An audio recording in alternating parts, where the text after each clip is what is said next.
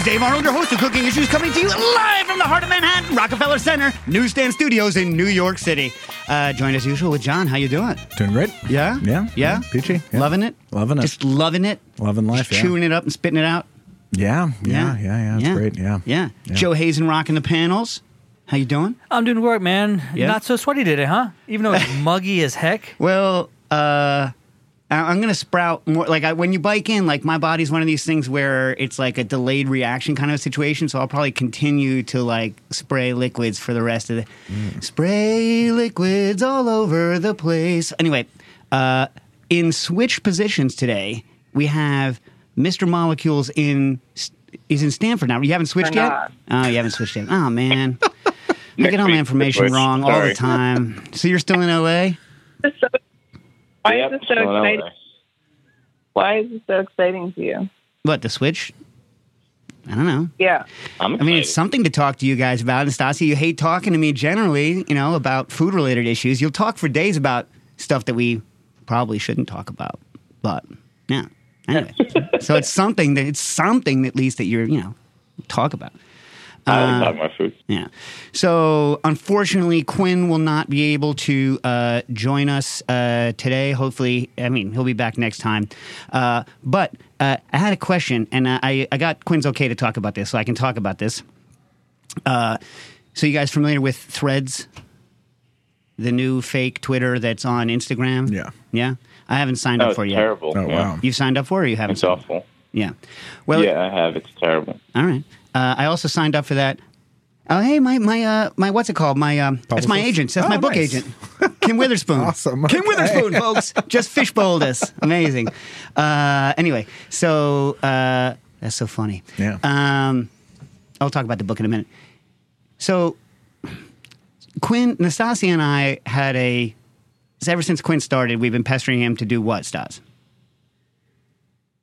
Get a cell phone. Get a cell phone, because he didn't have a cell phone because he can't use them, right? So why have one if you can't use it? So he only used social media platforms that had browser, browser analogs, right?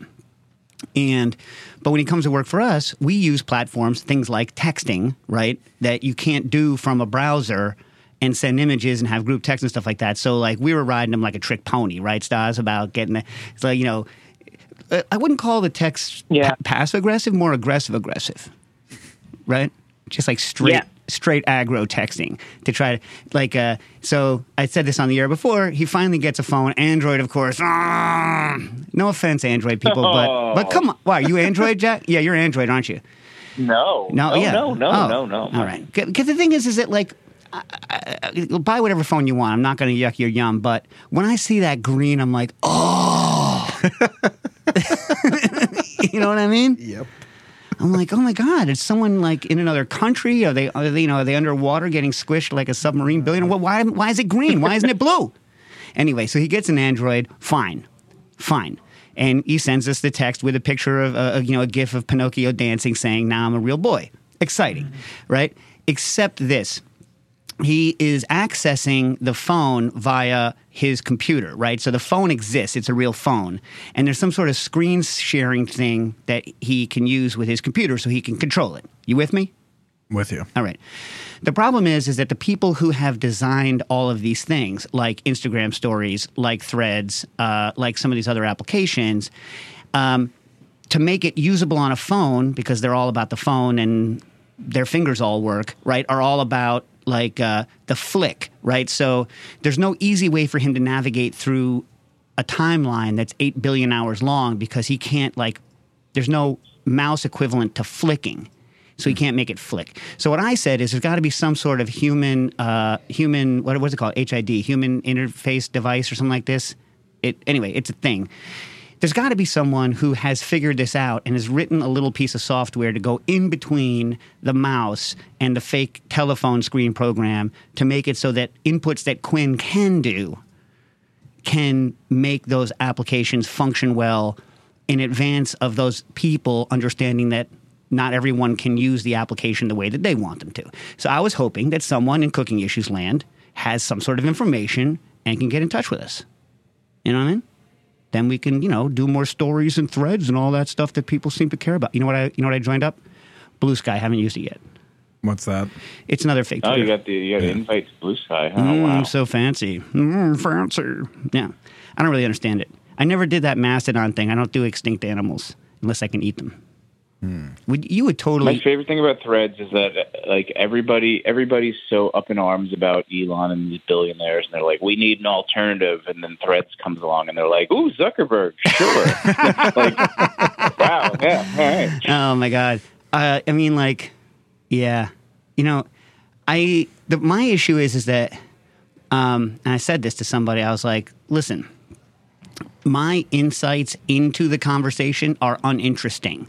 So I am not going to weigh in on a conversation about a conversation because my opinions on that are relatively worthless."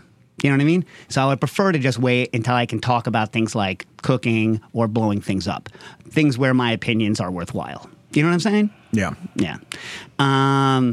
Drinks, things like that.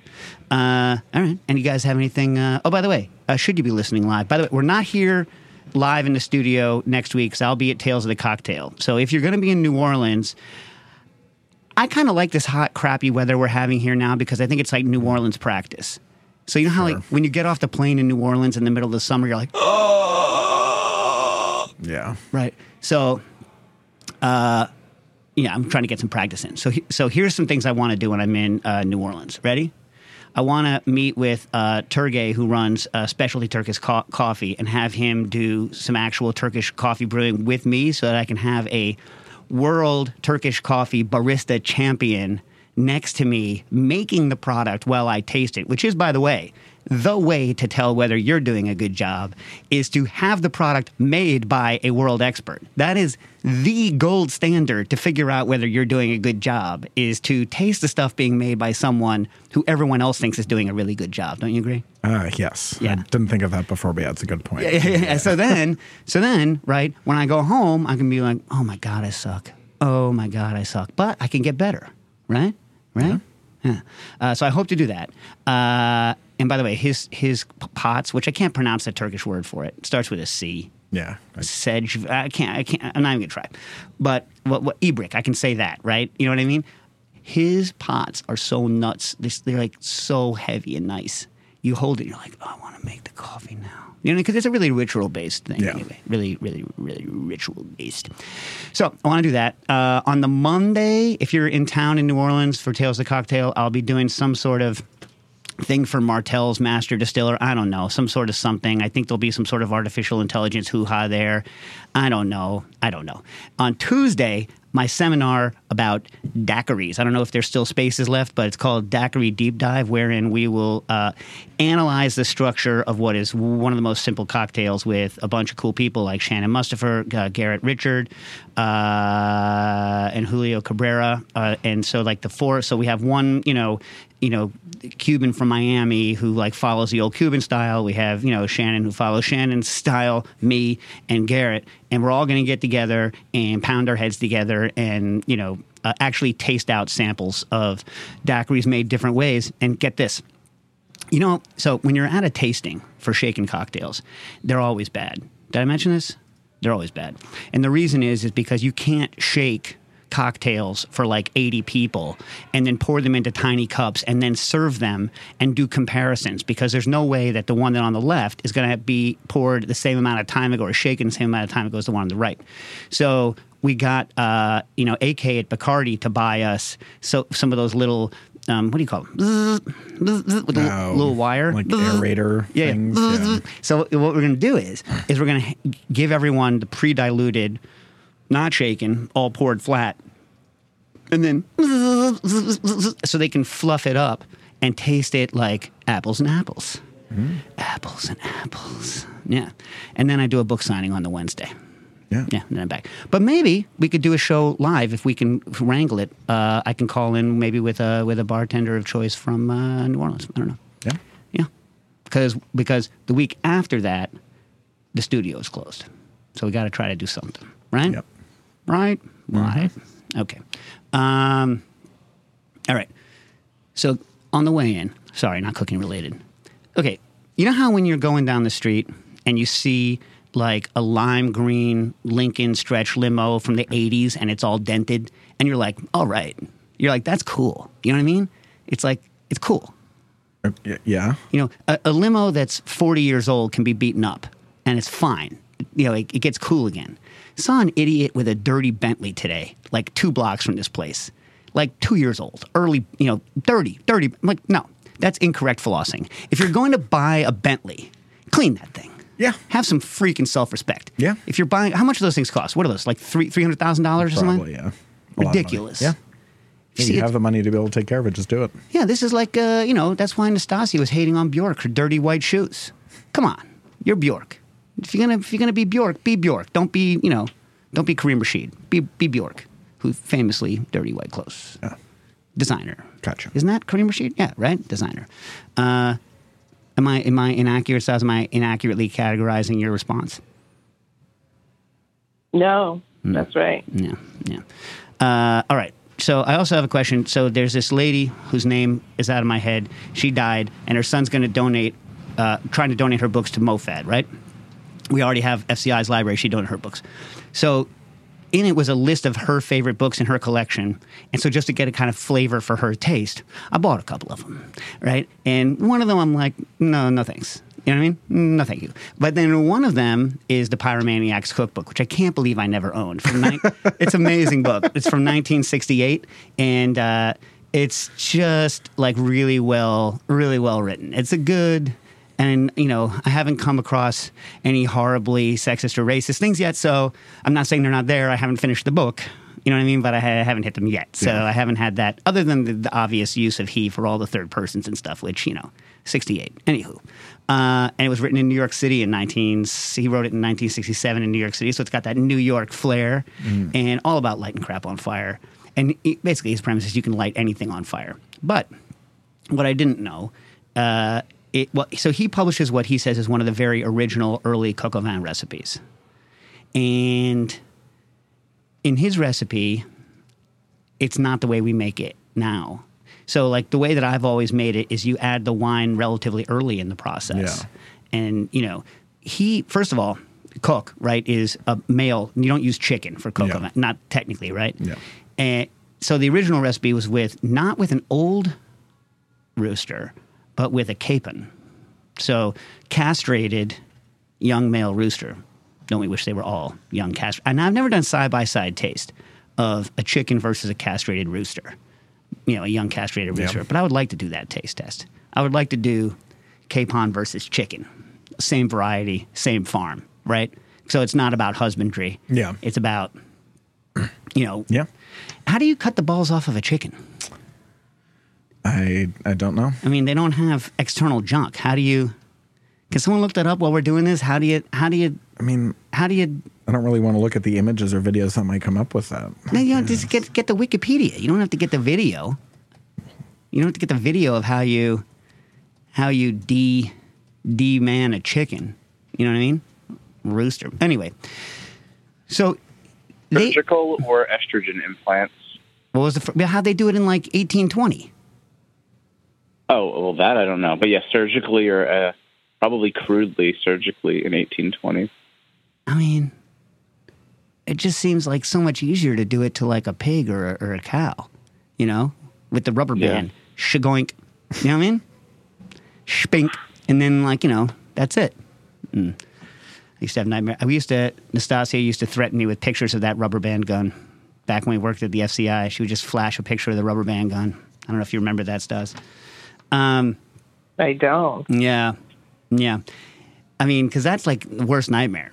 Anyway, so they flambe the coq au vin early and then cook the chicken almost all the way through and add the wine at the end, which seems back-asswards to me. Yeah.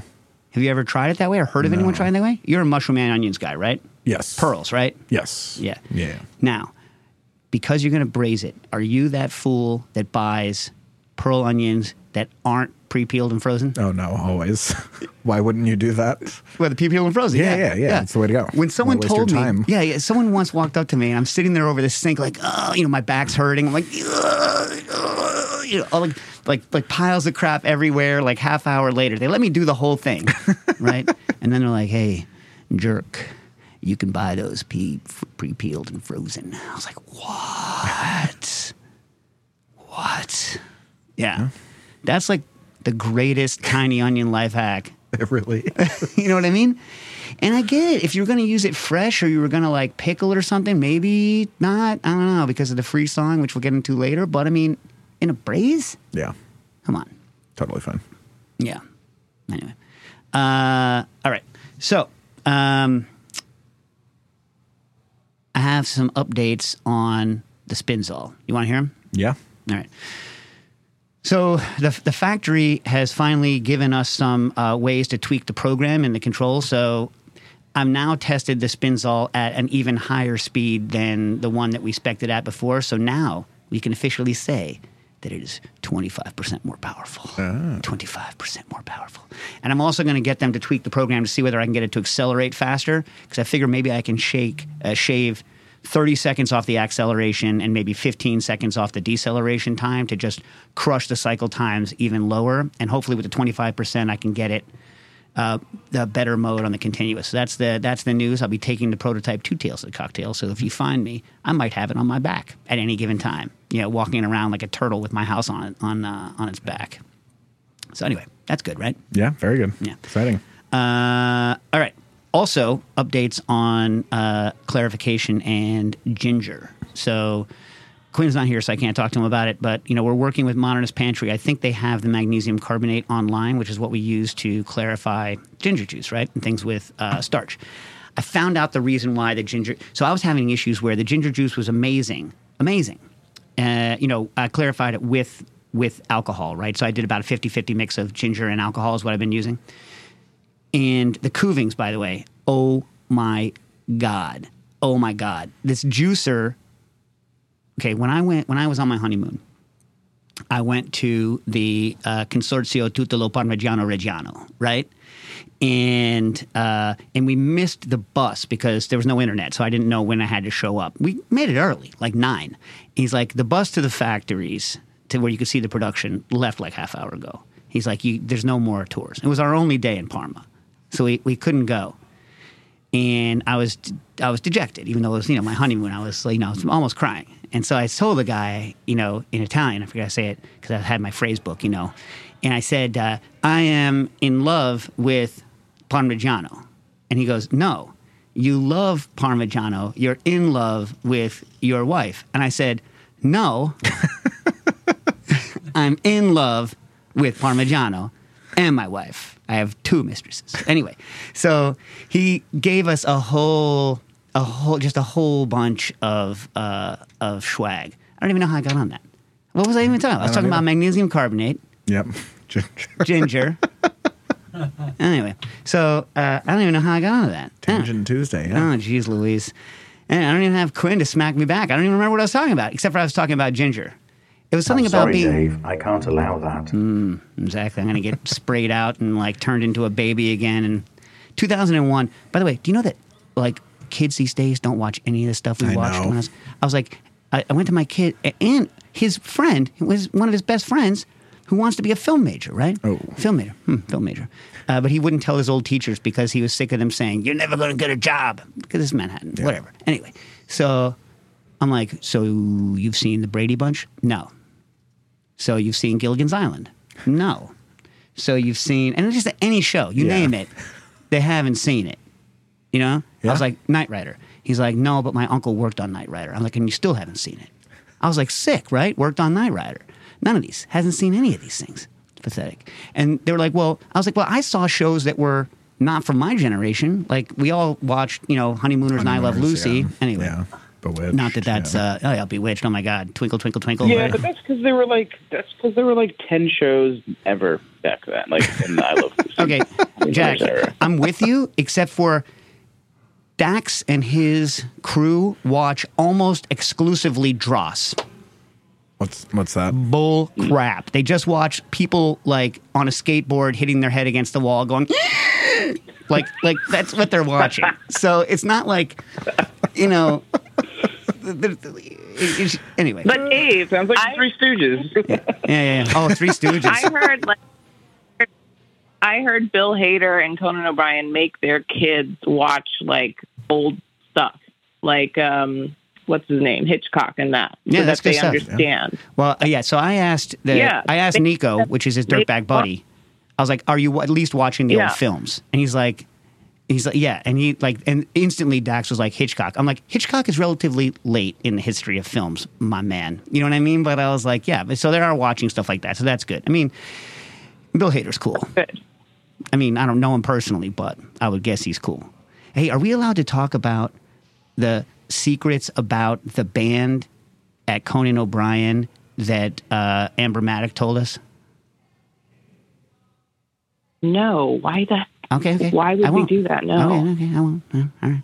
Anyway, good stuff. I wish we were still in touch with Amber Maddock. Amber Maddock was maybe still is, I don't know, the safety expert for NBC Studios here in this building, and or one of these buildings. I don't know. They're all the same to me.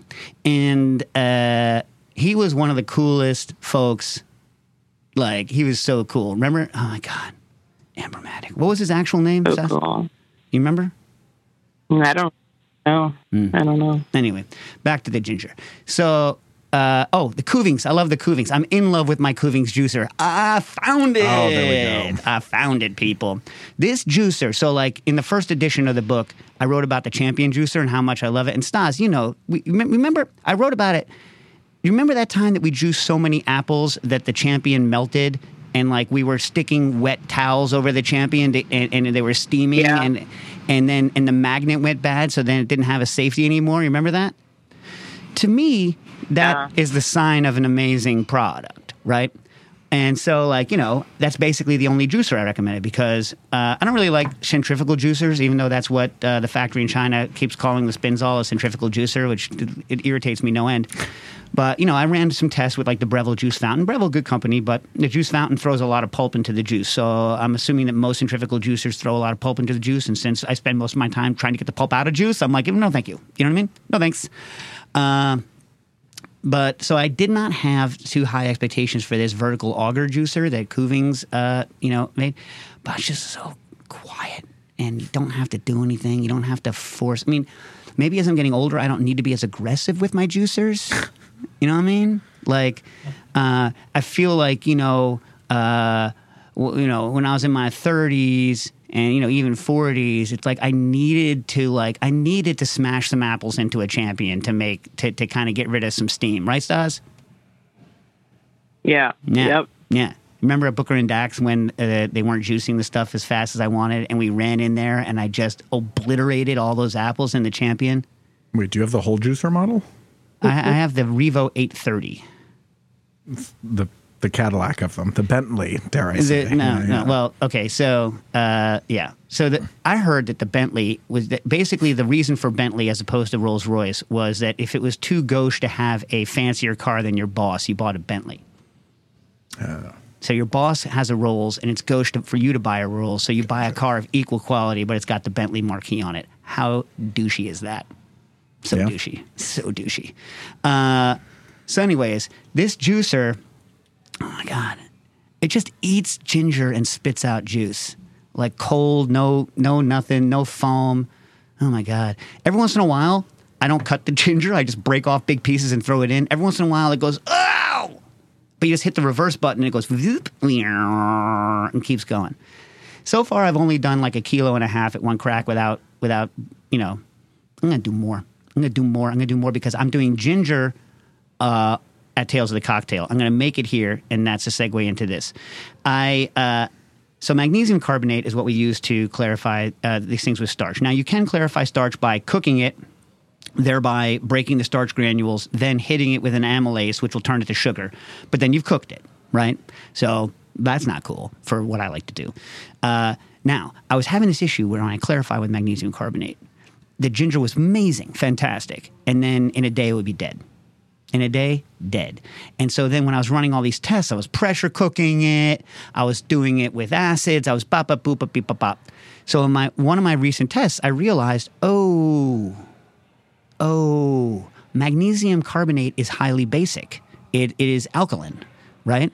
And I noticed this because I pre-acidified the juice because one of the things is that straight ginger juice is hard to clarify because it is it's not acidic, and Pectin-X Ultra SPL doesn't like to break down things unless there's some acid. That's why carrot juice is hard to clarify without apple juice in it. Yeah, or you dope it with acid, and that's fine.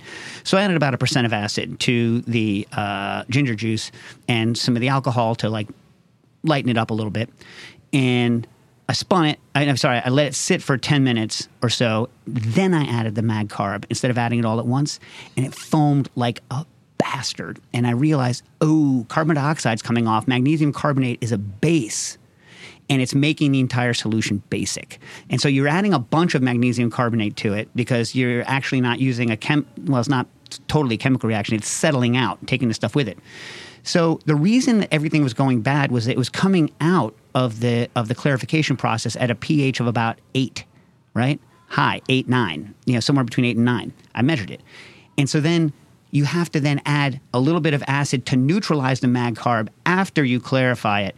And then you add acid for ginger stability because the flavors of ginger are very unstable in neutral and basic environments. You want to have it a little bit acidic. So I'm going to get you some numbers. I'm going to do some titration before we have our next show, and I'll let you know exactly how much of like citric acid. I'll either choose citric or malic. How much citric or malic acid it takes to balance out spun mag carb stuff so that the ginger's stable. Yeah? No? Yeah. And Ready. now my stuff's stable and my ginger is loving it, which means I don't have to make the ginger in New Orleans. I can make the ginger in the comfort of my own house with the comfort of my own Bentley of juicers. So if I have the Bentley, like what does my boss have? Might even be the Rolls Royce. Ooh. Rolls. Yeah. Yeah. And it's When you think of Rolls Royce now, you still think of cars or you think of jet engines? cars. Yeah? I've always thought of. I mean, I know they do engines too, but yeah, cars. Not just engines, jet engines. Yes. Yeah, no, cars. Cars, yeah. Well, we have a caller? Sweet. Caller, you're on the air. Is this a jet engine question or a food or beverage question? Hey, we have a caller, Quinn. Hi, are you feeling okay? How you feeling? Yeah, I'm feeling a little better. 2 doses of antibiotics in. I'm full of piss and vinegar. Yeah, nice. A little extra rest. Hopefully more vinegar. Hopefully more vinegar and less piss. I have to save the show because you haven't even mentioned where you are using the ginger, which is a second event on Tuesday. At the Campari event. Yeah, I mean, but I probably danced around it. I danced around it. No, you said seminar Tuesday, book signing Wednesday. No mention. True. So we're doing something related to messing with your senses, like loosely synesthesia adjacent thing with Campari. Don Lee will be there. I will be there. Monica Berg will be there. And the Campari team will be there. And I'll be slinging Sky Mules until I can't be slinging them no more. So should be fun. Although it's going to be a nightmare of a day because I have to prep for both the seminar and for the thing. Do the seminar, and I have, what is it, Quinn? Like 10 minutes to get from one event to the next? Something stupid. Yeah. Something you have negative 5 minutes. Yeah. Awesome. Sweet. All right. So, by the way, I looked up for Alexander some of the papers on amygdalin, and because remember I told you last week. So look for amygdalin toxicity, anti-cancer activity, analytical procedures for its determination in plant seeds, and the amygdalin content of seeds, kernels, and food products commercially available in the UK by Bullarinwa. And that should be good. I mean, if you want, you can also look up analyzing the effects of hydrothermal treatment on the anti-nutritional factor content of plum kernel grits by using response surface methodology, if you really want to. But I don't think it's necessary. It wasn't a very good paper. I mean, it wasn't interesting to me. You know what I mean? With a title like that, that's shocking to hear. Can you imagine how fast I said it? Oh, and I spoke to my editor, not my agent who just fishbowled us, but my editor. And she says I can tell people that I may or may not be working on a 10th anniversary of Liquid Intelligence, but you should still just buy the book now because it's going to be like a long time. Still buy the book. Don't bankrupt me, people. Buy the book now. Seriously. It's going to be different. I'm taking stuff out, maybe. Anyway, I'm supposed to be asking. So, like, it's kind of like, what, on food and cooking, right? Where, like, you got to get the old one and you got to get the new one. You know what I mean? No. Although, wow, 10 years, like pictures before and pictures after. Holy, it's been a rough 10 years on me, my friends. Anyway. I'm supposed to ask if there's anything you think I should add that wasn't in the original. Anyway, there's that. I mean, I've been working on so much stuff. So, for instance, remember that Pepsi thing we did, Stas? Yeah. Yeah. Do you drink soda? Yeah. Are you a Coke or a Pepsi? Pepsi. Really? Are you just saying that, or really? Mhm. See, really. Yeah, I'm a diet soda drinker, and all diet soda drinkers are Diet Coke people. Yeah. I mean, Why are you a diet soda drinker? Do you? Is it for the health reasons, or do you? Some people like that taste. I grew up drinking it. I don't drink diet soda anymore. I drink seltzer only, right? So I weaned myself off of diet soda, like in college and grad school, and moved exclusively to seltzer, right? But it's just because, and I think this is the case with most diet soda drinkers, it's not a treat. It is my only form of hydration. So I didn't used to drink coffee, but the only liquid that would enter my body was either wine or Diet Coke. Those were the two things I drank. You know what I mean? And then whiskey. You know what I mean? And then gin. You know what I'm saying? But in other words, like non-alcoholic beverages, it was Diet Coke or bust. That's not true. Sometimes Diet 7-Up or Diet Sprite. But yeah. And so like diet soda drinkers, if you were to drink as much soda as I drank, it's just an unconscionable amount of sugar. You can't do it. You know what I mean? So I think that's most diet soda drinkers, which is why I think that people have the whole idea of, I think people who don't drink diet soda completely mischaracterize how diet soda drinkers drink, right? You know what I'm saying? It's not like a diet soda drinker would drink that equivalent amount in regular soda. Anyway, my 35 cents. I'm sorry, Dave. I can't allow that. Are you not a diet soda drinker, my man? No? No, sir. Do you know there's a new study? I haven't read it yet. I don't know whether I believe it's crud or a good study on NutraSweet aspartame. I haven't read it yet, so I have nothing to say about it one way or to other. But are people even using aspartame anymore? Isn't everyone on the Splendid train? Everyone's riding that Splendid train. Remember the Quad City DJs? Come on, ride the train and ride it. Great lyrics. Anyway. Yeah. Yeah. All right, so I'm working on syrups that were based on that Pepsi thing that we did. Remember that caramel syrup? How good that was? Yeah. Yeah. So I'll give you guys some syrups that I'm working on, because why not? Why not give you people some syrups that I've been working on?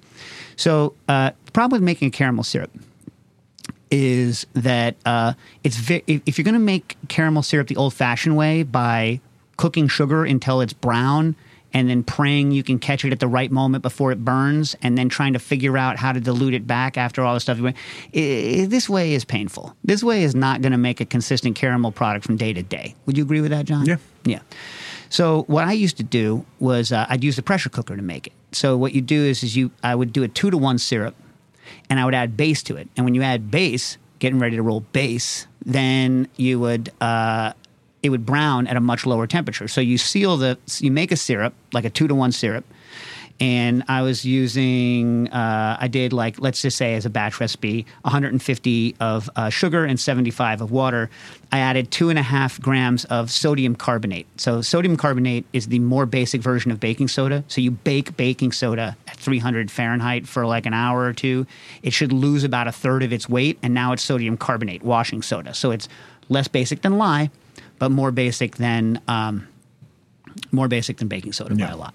So 2.5 grams of that. Cooked it 75 minutes at 15 psi. You get this gorgeous, gorgeous dark brown caramel syrup out. I'm going to test it with 1-to-1 to see if I can get it as dark with 1-to-1, because then I could use more of it, right?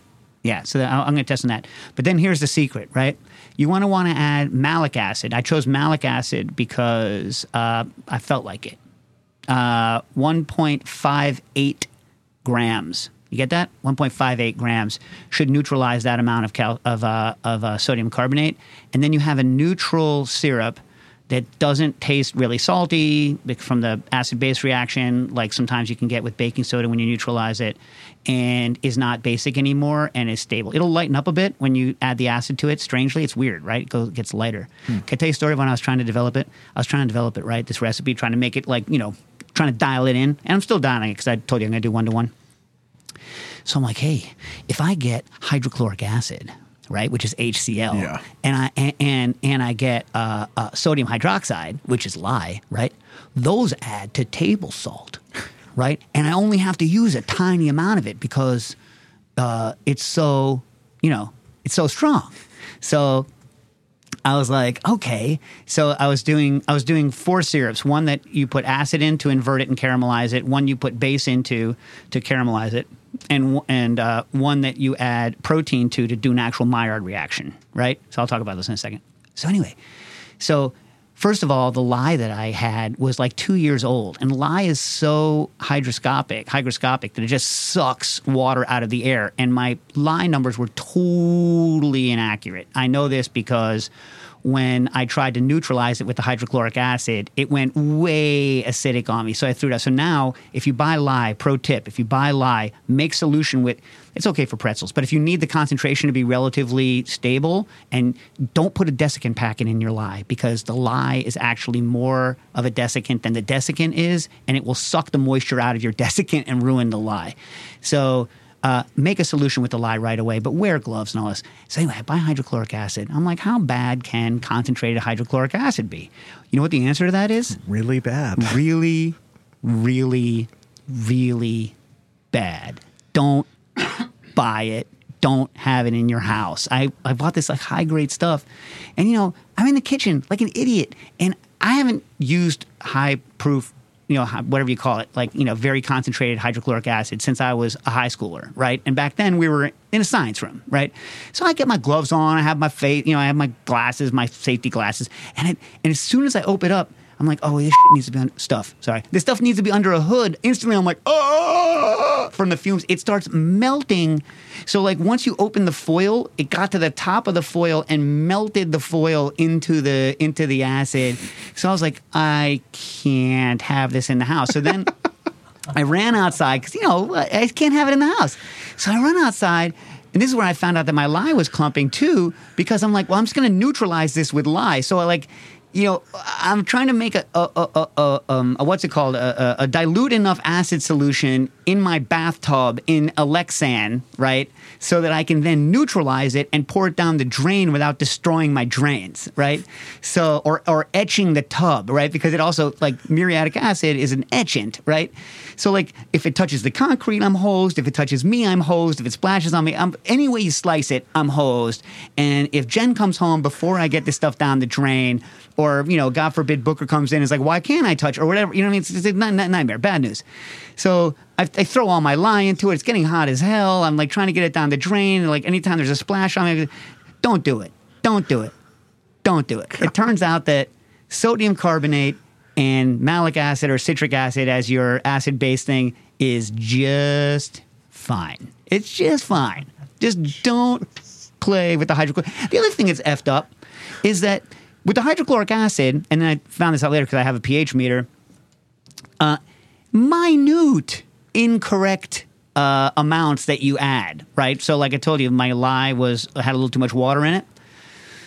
So, and we're talking like half a gram total, less, you know what I mean?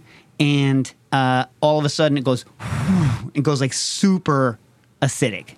Like super acidic, super low pH. And I think I just must have also done my calculations wrong by like a factor of 2 or something like this, because the hydrochloric acid syrup that I made to try to do inversion, then I was going to add my base to it and have it just be like, fully inverted syrup. The acid was so strong that it ripped apart the sugar molecules in the solution and turned them to carbon. I had a big chunk of carbon floating in the middle of my mason jars. Oh, another thing I did. I don't know if I mentioned this. You know how they tell you to put your mason jars, especially if they're not fully full, put your mason jars into cold water and then turn the temperature up? This, like when you're canning something? Yeah. So I'm like, well, this is a ginger test, actually, not a syrup test. So I'm like, well, I want the ginger to be hot right away. I don't want it to go through that weird zone because I want to know what the heat is doing, not what like a ramping heat is doing. So I boil the water, I stick all my mason jars, and then boom, bottom blew right off of them. Yeah. I was like, I'm a jerk. So if any of you can remember that and not have that happen to you, God bless. So anyway, so the caramel syrup is good. I also did a yeast, what's it, diammonium phosphate, which is a protein. So you actually make a Maillard reaction in the syrup. And for that, I had the yeast nutrient, which also has food grade urea in it. But I used a lot. No, not 86. Has to be 2.5. I had a 2.5 grams of yeast nutrient to the same base, did the same 77 minutes at 15 psi, and you get a dark brown syrup, and it's bready. It tastes like cooked bread. But the problem is that it gets lost in old fashioned. So I'm trying to figure out a way to amp the breadiness. Or get this, I want to maybe make a like a wheat or a barley syrup, and then add the yeast nutrient to it to make that kind of cooked Maillard, to make like a toasted bread syrup that doesn't involve toasted bread. So that's what I'm working on syrup wise. Yeah? Yeah. Yeah? All right. Hey, John, why don't you promote the Patreon membership? Patreon.com/cooking issues. Lots of great reasons to join, as we always mention. Mainly the Discord that we've got going on. A lot of great access to other listeners, recipes, troubleshooting, dish ideas, all sorts of great things, book recommendations. You also get discounts at Kitchen Arts and Letters when we have certain authors come on, discounts at with partners like Edwards Aged Meats, and really just a great bunch of other people. So yeah, join patreon.com/cooking issues. Yeah. Hey, do you have the Dolby one? You know what I'm talking about? Yes. Yeah, I love that one. You mean THX? That's THX? Yeah. It's sweet though, right? When you're in the theater and you're like, and your chest is going. 'Cause to me, I know that I'm a brute. But like, if I'm going to spend $1 billion to see a movie, I want to hear some rumbling. I want to see some crap blowing up on that screen. Yeah. Even if it's like a tearjerker, can they just have some sort of major explosion and loud thing so it's something I can't experience at home? You know what I mean? Anyway, I guess that's what the previews are for. Although they don't play the previews as loud as they play real movies, do they? No. Oh, wait. I don't think so. So that sounds like, remember V'ger? Of course Yeah. I do. So are you guys... That was Star Trek. Yeah, the original Star Trek. The Thunder Drums. Yeah. You can make those at home. They're pretty fun. Really? Are you guys pro-preview or anti-preview? Are you the people who are sick of previews? Or the people I like who previews. You like previews? Yeah. What about you guys out there on the coastal areas? Previews yes or previews no? Yeah, I do. Yeah. If you're paying for the movie, I want to see the previews. Know what I'm saying? Anyway. Yeah, if you ever go really early to an Alamo Drafthouse movie, they have awesome, old movie clips from the 60s and stuff. I like going early. What movie? Movie theater, Alamo They Drafthouse. show, old movie clips from the 60s, yeah, in Alamo Drafthouse. It's usually themed, and it's good. I don't know if it's still there, but it was there 8 years ago in Wellfleet. There's still a drive-in that you can go to, and they still play the intermission crap from the 60s. Yeah, with the oil slides. Oh, And cool. it's pretty sweet. It's pretty sweet. And they've updated. When I was a kid, that place used to have the weird things that look like giant CB radio microphones. You know what I'm talking about? That would hang on your mirror, but now you just, turn on, well, I'm sure now it's not your car radio anymore. It's probably streaming on your iPhone or some garbage. I don't know. But, I like a drive-in. Although the second movie always sucked. The first movie was the good movie, and the second movie was just something that they had for free that they could throw in. Not Parasite. What's that one? There was one called Parasite from the 80s. It was like a schlock B horror film. That's not the Parasite. That's a great movie. Tremors? Maybe. It's been a long time since I've been to a drive-in. All right. Lord Nabu writes in, what schnapps did Dave drink at Toluk Schnapps? Did he stick with Linny or did he go for something Danish? So I went there the day after I was at Noma, and if I was going to tell you that I wasn't feeling the amount of alcohol I had had at Noma the next day, I'd be lying. You know what I mean? So I said to the waiter, I said, if I could have only one schnapps, what should I have? And he goes, have our house schnapps. So I had whatever their house schnapps was. So it wasn't Linny. Although, you know what? I didn't buy because my hands were full. There's all these like other Linnies, and I should have stocked up when I was in Copenhagen's airport on all the other like Linnies and stuff, but I didn't because, as we all know, stupid. All right. Ian writes in, but spelled differently, so it's a different Ian. I'd love to hear Dave's thoughts on Ian McPherson's suppression technique as well as free switching. So I did more, research into this, kind of at Quinn's behest. You still with us, Quinn? Yeah, I'm here. And so here's the deal. So first of all, on free switching.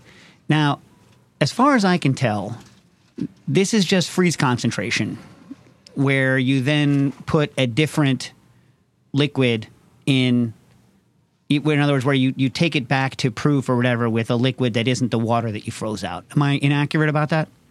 That's basically what that is, right? Yeah. So, I think it's pretty much true that a lot of bartenders are doing it because Ian came up with this term and that's true. However, the people at Cuisine Solutions have been selling equipment to do it for a number of years. You know what I mean? I don't know what first year he started doing it or calling that stuff was, it is a known technique and it works. I don't know much more I can say about that. Like, that's the way, people freeze concentration is like old farmers' way of increasing alcohol content. And then you can do with it what you want. So I guess the difference is the conceptual idea is to do it on purpose with the purpose of making a liquid back with different flavors, composing a liquor, right, which you then use in cocktails. So that's different, right? That's interesting. I used to use it more for freeze concentration, more for doing low temperature, zero heat reductions, right? So like we would make like grape juice concentrate or alcohol concentrates like that way. So I think if it works for you, fantiddly-dastic, right? No? Is that okay? Yeah. So suppression now, on the other hand, so I saw Kevin Koss's, what's it called? YouTube on that, where he, interviews or quotes, Ian has picked, videos of Ian talking about it. So this is I think an unfortunate term. And I'm, not one to throw stones since I live in a glass house. I've come up with so many unfortunate terms. I think milk washing is an unfortunate term. Justino is an unfortunate term. I think even acid and bricks adjusting is kind of an unfortunate term. I think, basically any term I've ever come up with, I think is unfortunate. But, I think suppression, what they're doing is freezing. What you're doing is freezing something, and the theory is that as you freeze it, the pressure builds up and infuses the liquid into things like fruit, and then you thaw it, and the stuff comes out, right? So it's supposed to be a flip on sous vide because sous vide's under vacuum. So it's however, a couple issues with that. One, it doesn't make sense to me, and two, you're conflating, and in fact, in the recipes, they're conflating the idea of sous vide where you put something in a vacuum bag and heat it, right? So sous vide as a heating or cooking process, right, which I've always hated. I've always hated that. I lost that battle. I've lost. You did, yeah. I've lost. I'm a loser, right? But, right, so it's conflating those ideas of cooking and just the effect of manipulating the pressure, which I think is awful, right? So, okay, so fine. So then the core of the idea is that you take something like a fruit, let's just say a strawberry because it's got a lot of air in it, right?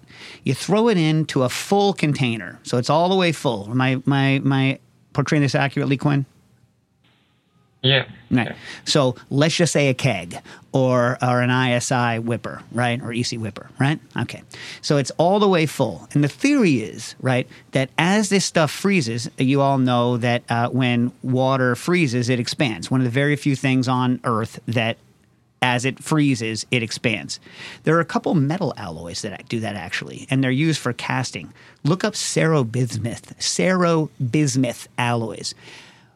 Aside from the fact that most of them are highly toxic, they're interesting in that they melt close to body temperature. So medical people used to use them for custom anti-radiation weights, and they would like mold these cerobismuth alloys like around. They're also expensive. I was going to do an art project with them. You want to hear what the art project was? Yeah. So I was going to make a figurine.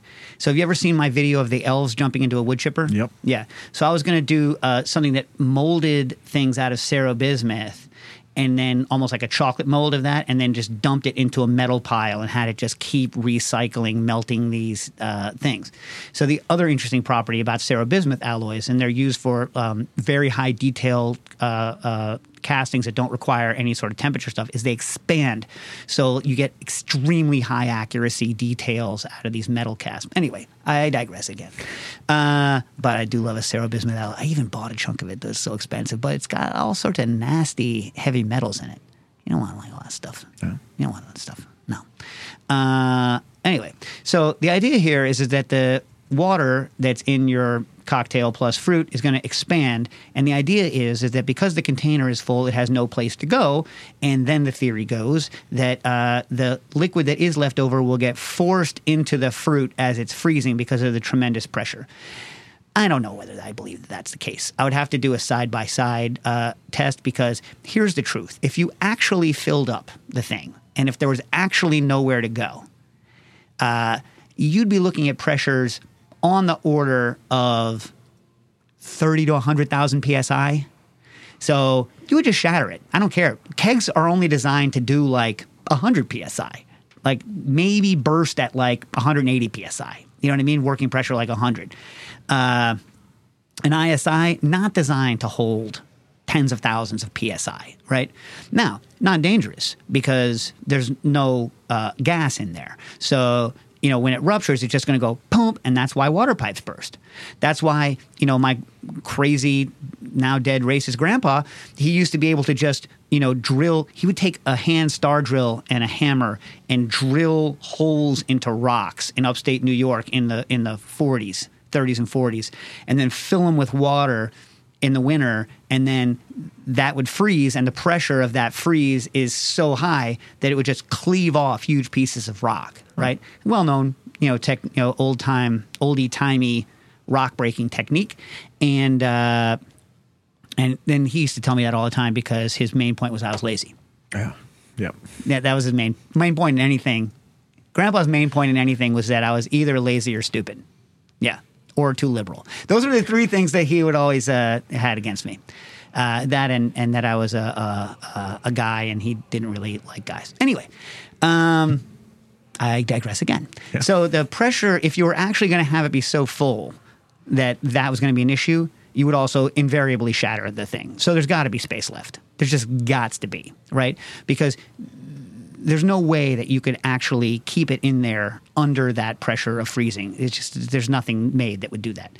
So I don't know. What I think is happening is that when you're freezing something, especially if you're freezing it in a large volume, you're going to freeze it relatively slowly. You with me? This is what I think is actually happening.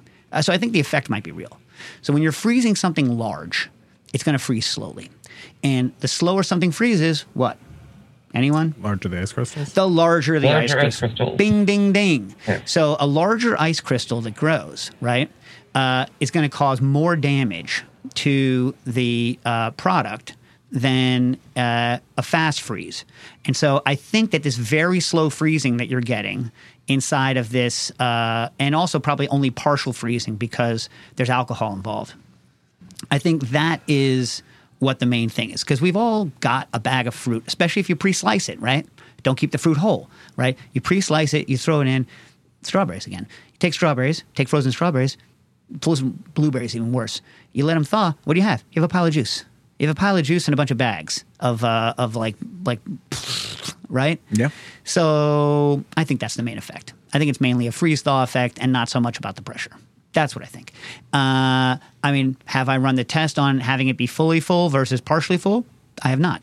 One thing about it being fully full is it'll take longer to freeze. Another thing about it being fully full is that you're guaranteed that everything is submerged, right? And so there could be some effect of the freezing being submerged versus not. I don't know, but I haven't run the tests.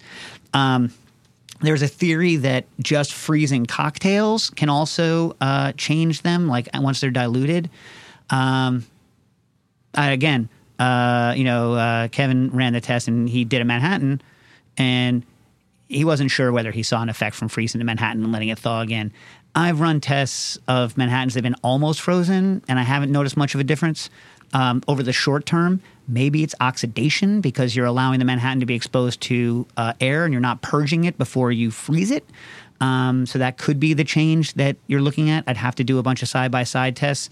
The only way I could think of it being true is if something were to drop out of solution during the freezing, let's say the wood, and then not get resuspended again or not get resolubilized again when it thaws. That I could see. That would be akin to freeze concentration, but I would have to see it to believe it.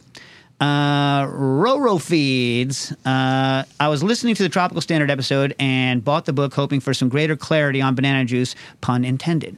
But I'm left wanting a little more. A centrifuge does not fit my glorified hobbyist budget, so I've been relying on time and filtration. My two enemies, time, filtration. Current recipe, I sous vide banana puree with an amylase at 144. We talked about that a little bit. 3 to 5 hours. Squeeze out the juice, add pectin and let it sit for an hour before filtering it again. I end up with about 60 to 70% juice by banana puree weight, but I'd like to improve it. That's pretty good, actually. Banana's not the most liquidy of things. That's pretty good. I'd like to improve it. Sometimes it comes out with a hint of bitterness, and sometimes the flavor profile is too short. Am I doing something wrong? Could I use alcohol extraction that you use in the centrifuge and use my current strategy of time plus filtration? Well, you could definitely use alcohol, but it's going to dilute the flavor even more because you're putting alcohol into it.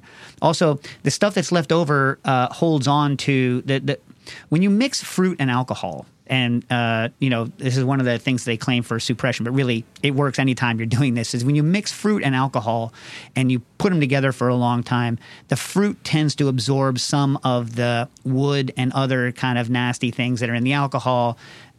So there's a liquor, it shall remain nameless. It's actually gone out of business, and I hated the taste of it. And I hated it. I thought it was a terrible product. And but at the French Culinary Institute, we were getting paid to use it. So I had to use it. And I discovered that pears are relatively neutral. So they wouldn't add, not great pears. I'm talking like, supermarket, medium ripe. No, I'm not talking like,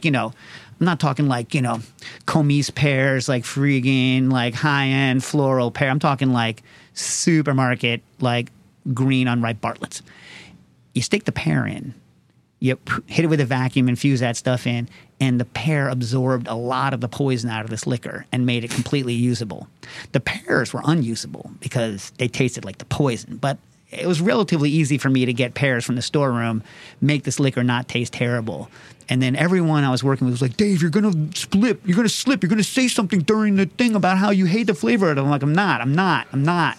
So I don't know what the bitterness is, but we'll look at it. All right. We had another question, which I think I have time for. I have 1 minute and 51 seconds. O'Killian writes, I finally saved up enough to look at buying my own rotovap, having experimented a bit thanks to a friendly chemistry professor over the last few years. I seem to recall Dave having some negative comments towards the IKA, which might be ICA brand rotovaps in the past. Their automation seems pretty tight and in general looks to be an impressive product in my price range and relatively local. I am based in Europe. What is specifically wrong with them and what alternatives would you recommend? Well, Nastasia and I flew over to London at the behest of, was it Oxley? What was that gin, Stas? The rotovap gin. Yeah. And so, so we get flown over there, which was beautiful, first class, right? Nice. And so we show up, and they spent all this money first class flying us out there, and they have this IKA rotovap. Now, Stas and I, we're used to exactly two kinds of rotovaps.